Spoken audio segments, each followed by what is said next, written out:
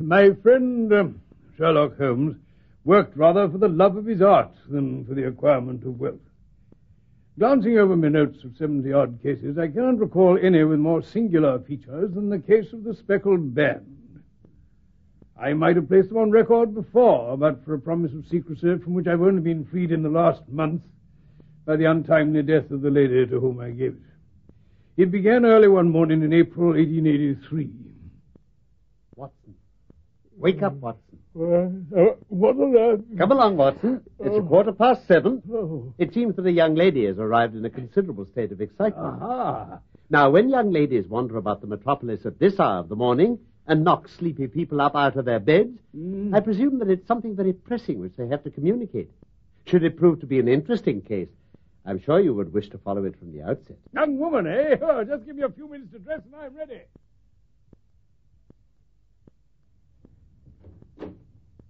Good morning, madam. My name is Sherlock Holmes. Good morning, Mr. Holmes. This is my intimate friend and associate, Dr. Watson. Good morning, ma'am. Good morning, Doctor.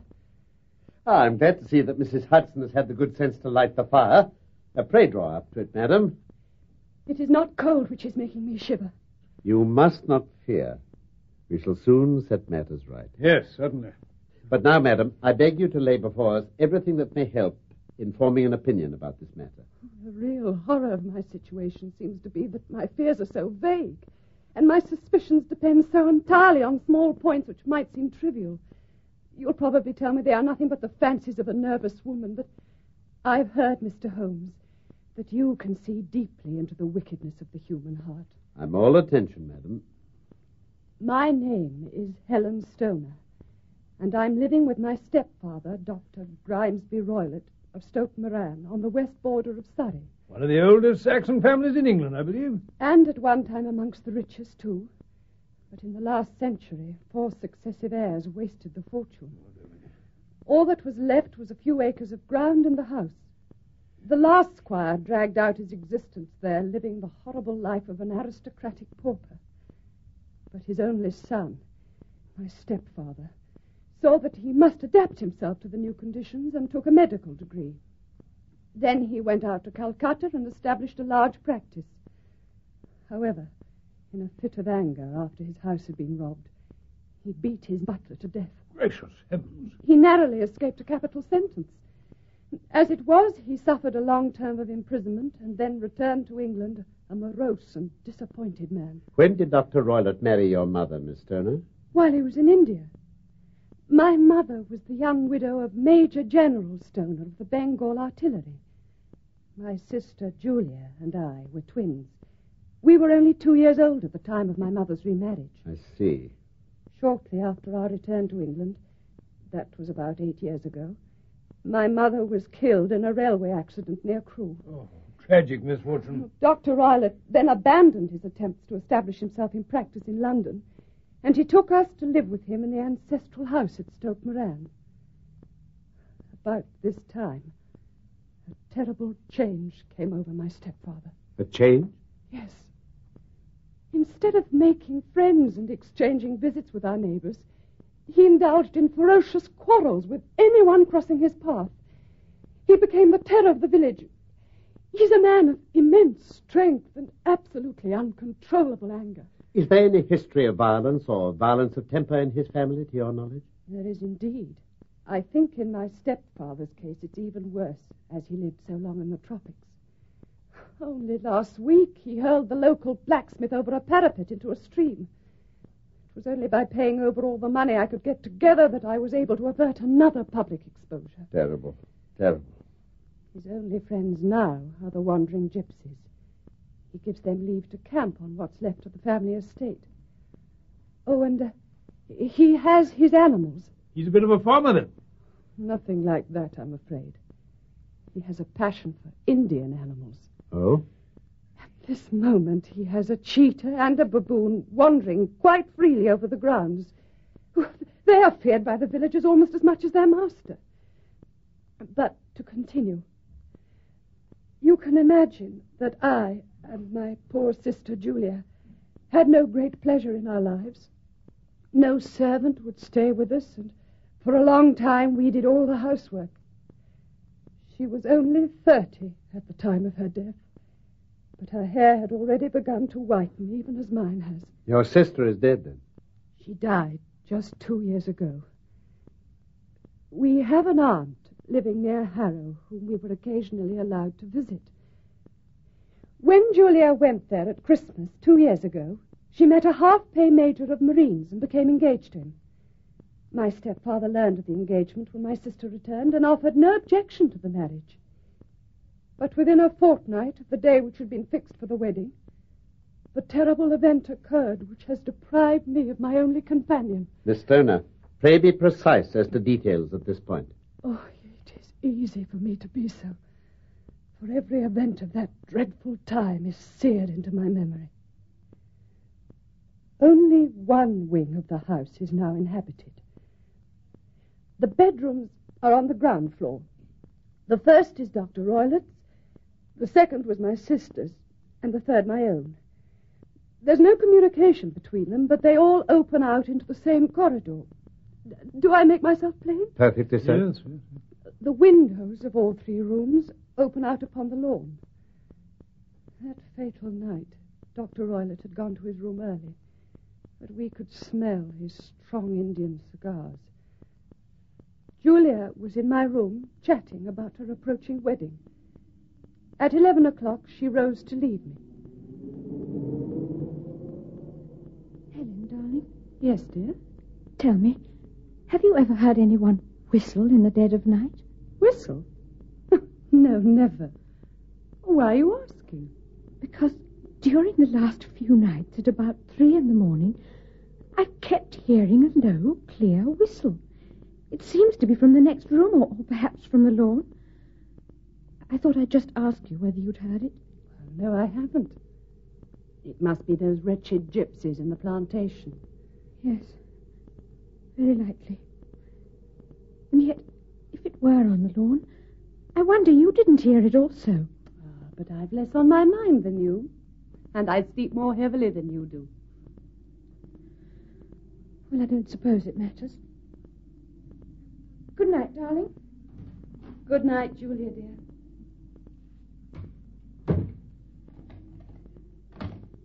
Just one moment, Miss Stoner. You locked the door after your sister? Yes, I did. Was it your custom always to lock yourselves in at night? Always. Why was that?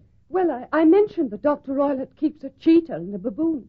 We wouldn't have felt safe unless our doors were locked. Ah, quite so. Pray continue, please. Well, I couldn't sleep that night. I had a vague feeling of impending misfortune. My sister and I were twins, you know. We seemed to be very closely bound. Yes, often the case. It was a wild night, with the wind howling and the rain beating against the windows. Suddenly, over all the hubbub of the gale, I heard the wild screams of a terrified woman. I knew it was my sister's voice. I rushed into the corridor. As I opened my door, I seemed to hear a low whistle, and then a clanging sound as if a mass of metal had fallen. My sister's door was unlocked and revolved slowly upon its hinges. I was rooted to the spot, not knowing what was about to issue from it. Then, by the light of the corridor lamp, I saw my sister coming out, with her face blanched with terror, her hands groping for help, her whole figure swaying to and fro like a drunkard.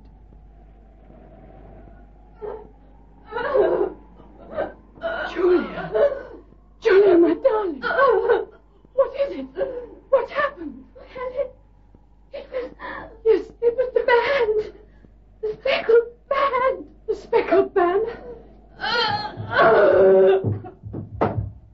Julia, darling. Oh, stepfather.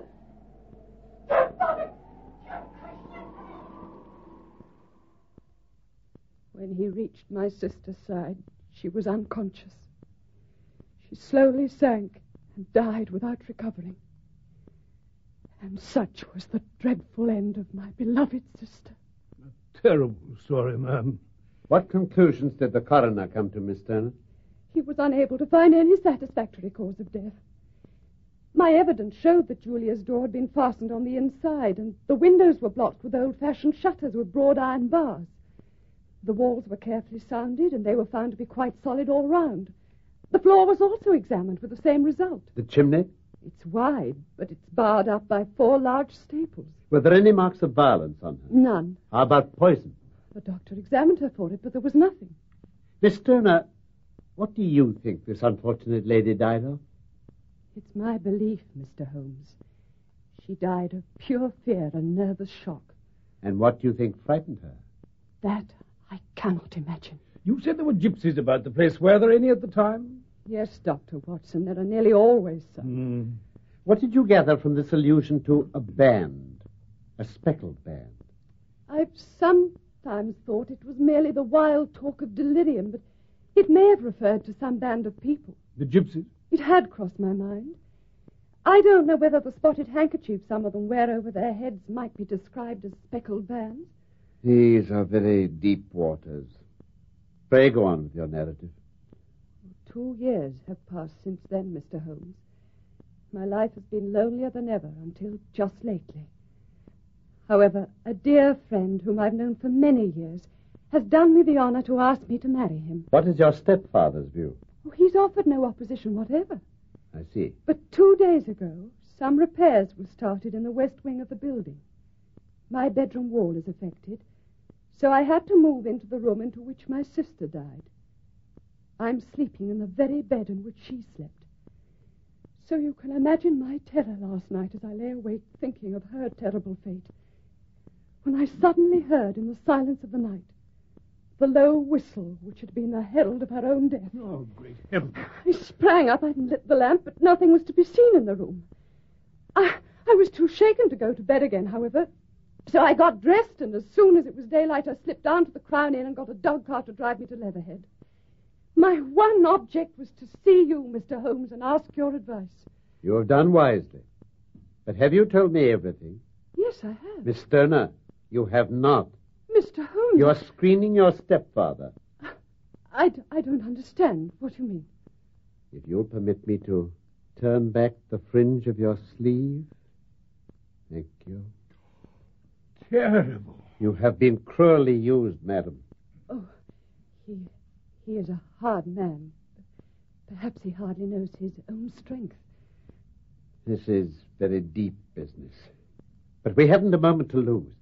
Now then, if we were to come to Stoke Moran today, would it be possible for us to see over these rooms without your stepfather's knowledge? Yes. As it happens, he was speaking of coming into town today on some important business. Excellent. What are you going to do yourself, Miss Turner? Now that I'm in town, there are 1 or 2 things that I'd like to do. I shall go back by the 12 o'clock train so as to be there in time for your coming. But my heart is lightened already, gentlemen. I shall look forward to seeing you again this afternoon. Allow me to see you out, Miss Turner. Thank you. Well, Holmes, What do you think of it all, Watson? dark and sinister, that's what I think of it. Dark enough and sinister enough. But, Holmes, if she's correct in saying the floors and walls are sound and the door and window and chimney impassable, then her sister must have been absolutely alone when she met her death. Death in a sealed room, in other words. Out of my way, What you the lot. devil? Which of you is Holmes? My name, sir, but you have the advantage of me. I am Dr. Grimesby Roylott of Stoke Moran. Indeed, Doctor? Pray take a seat. I will do nothing of the kind. My stepdaughter has been here. I have traced her. What has she been saying to you? It is a little cold for the time of the year. What has she been saying to you? But I've heard that the crocuses promise well. Ha! You think you can put me off, do you? I know you, you scoundrel. I've heard of you before. You are Holmes the meddler. Holmes the Scotland Yard Jack in office. Your conversation is most entertaining, Dr. Roylott. When you go out to close the door, there's a decided draught. I will go when I have had my say. Don't you dare to meddle with my affairs. I know the girl has been here. I'm a dangerous man to fall foul of. See here. I'll show you how I can bend a poker and how I can bend you for 2 pins.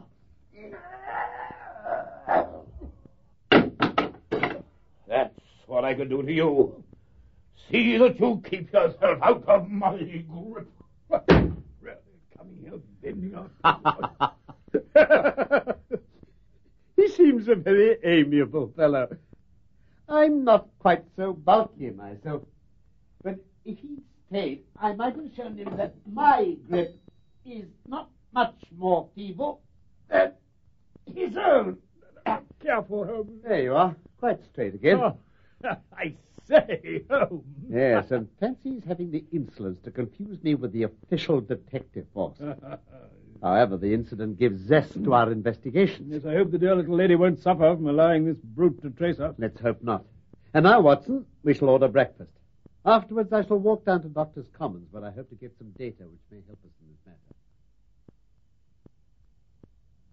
matter. Oh, Holmes, I wondered if you'd be back for lunch. What have you got there? Some rather interesting notes. I've been examining the will of the deceased wife. What, Roylotts? Yes. The total income at the time of his wife's death was little short of £1,100. Warm villa. Each daughter could claim a third of the income in case of marriage. So if both girls had married, this beauty would have had a mere pittance. I see. And now, Watson, I think we must forego lunch and take a cab to Waterloo. Oh, very well, if you say so. I'd be much obliged if you'd slip your revolver into your pocket. And Elias number 2 is an excellent argument with a gentleman who can twist steel pokers into knots. Mr. Holmes. Dr. Watson. I've been waiting so eagerly for you. Ah, Miss Turner. It's all turned out splendidly. Dr. Roylott has gone to town, and it's unlikely he'll be back before evening. We've had the pleasure of making the doctor's acquaintance. Where? He came to our rooms. He followed me then? So it appears. What will he say when he returns? He'd better be on his guard. He may find there's someone more cunning than himself on his track. But now we must make the best use of our time. Yes, of course. If you'll kindly take us at once to the rooms we are to examine. If you will follow me, then. This is the door, I take it, of the room in which you're now sleeping. Yes, Dr. Roylott's room is on one side of it and your own room on the other. that's so. You're sleeping in here only while alterations are going on, I believe you said. Well, Doesn't seem much need of repair. The dead end wall is solid enough. I believe it was simply an excuse to move me from my room. Ah, that's suggestive. Now, if I may examine the room itself. Yes, please, come in. After you.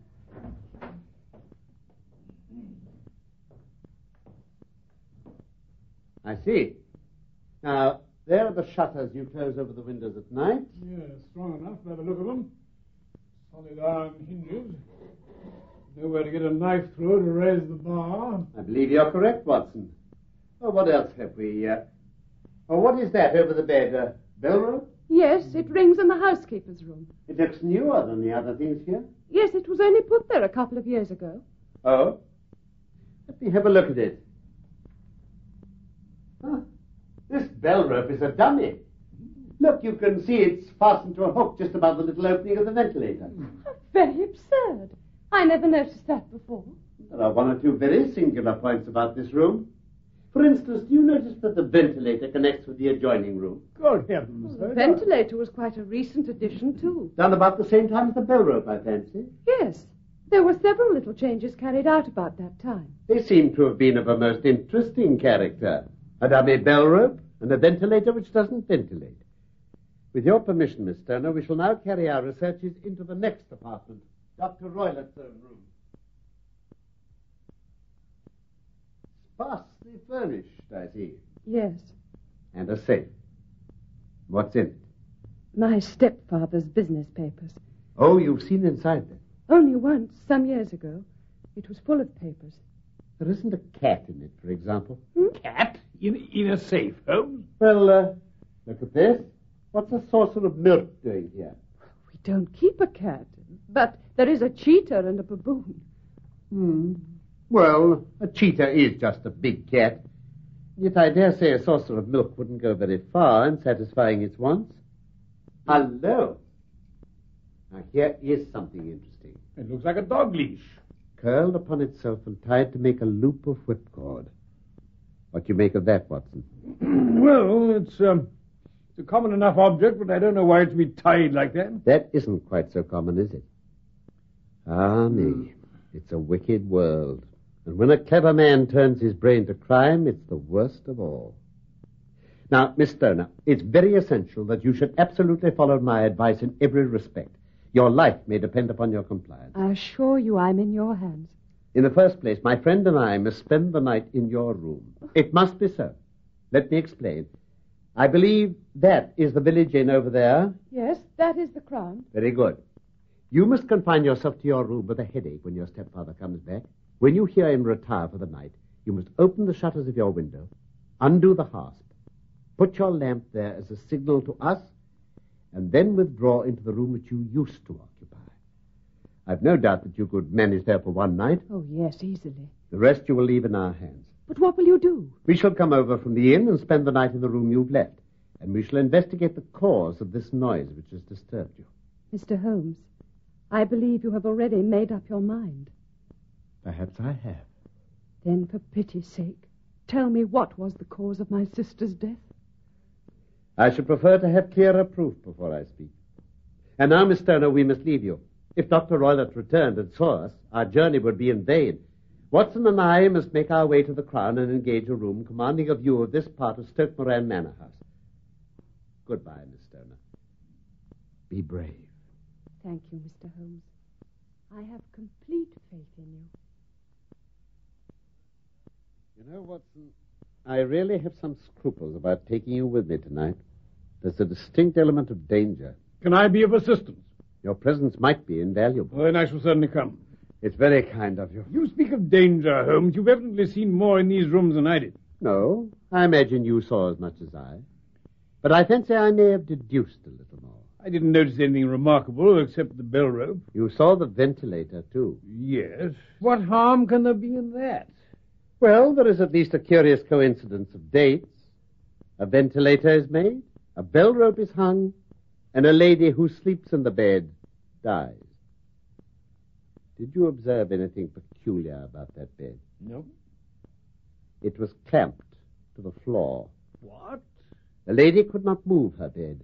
It must always be in the same relative position to the ventilator and to the rope. Holmes, now I'm beginning to see we're only just in time to prevent another subtle and horrible crime. When a doctor does go wrong, he is the first of criminals. He has nerve and he has knowledge. We shall have horrors enough before the night is over. Holmes, there's the light from the manor house. A signal. Come along, Ned, and keep a sharp lookout for that baboon. Yes, and the cheater. I shall be a good deal happier when we're in that room. Now, Watson, we must get in as quietly as possible and close the shutters without a sound. We must sit without a light. He would see it through the ventilator. He must believe she has gone to bed. Yes, I understand. Do not go to sleep. Your life may depend upon it. Have your pistol ready in case we should need it. I'll sit on the side of the bed and you in the chair. Right. Good. Let's get in then.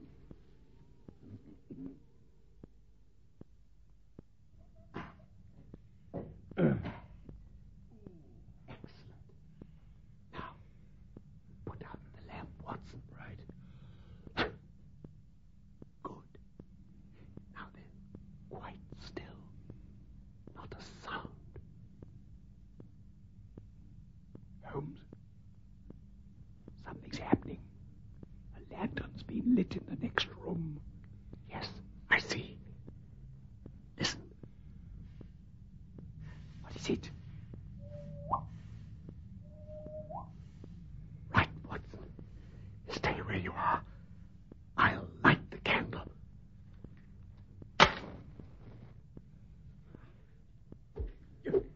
You see it, Watson? You see it? I can't. Ah! It's gone. What is it, Holmes? I can't see.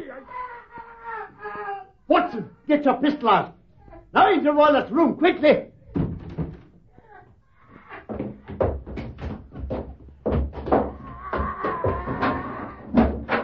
Look at him. Look at his head. Wrapped around it. The band. The speckled band. It's a swamp adder. The deadliest snake in India. He's dead already. Careful, Holmes. There's the dog leash in his lap. I've got it. Now then, to slip the noose round this reptile's neck like... That's got him. And if you'll open the safe door as quickly as you can, little wider. You'll pop it inside like that. Close the door quickly. Oh, with the greatest pleasure. Now we must remove Miss Turner to some place of shelter and let the county police know what's happened.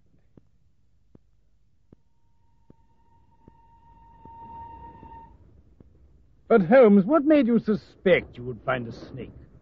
When I examined the room, it became clear to me that whatever danger threatened could not come either from the window or the door.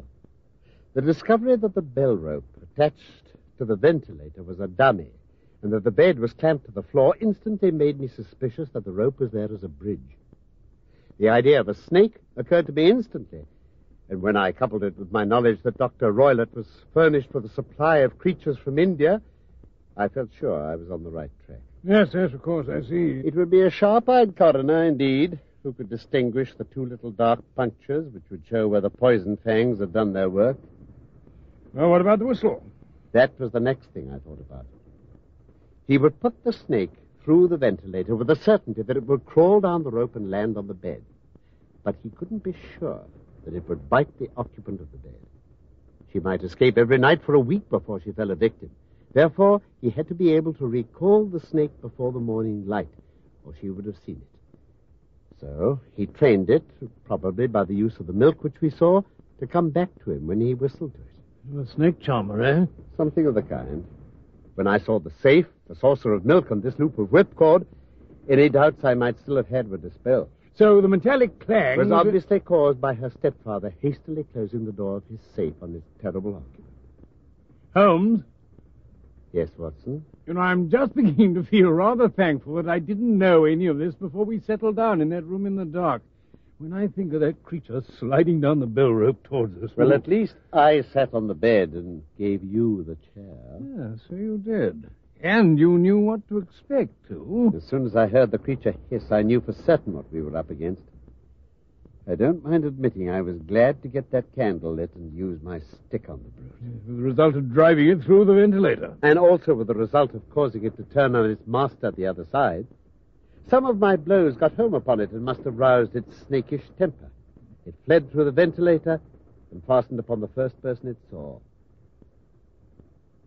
No doubt I'm indirectly responsible for Dr. Grimesby Roylott's death. But I can't say it's likely to weigh very heavily upon my conscience.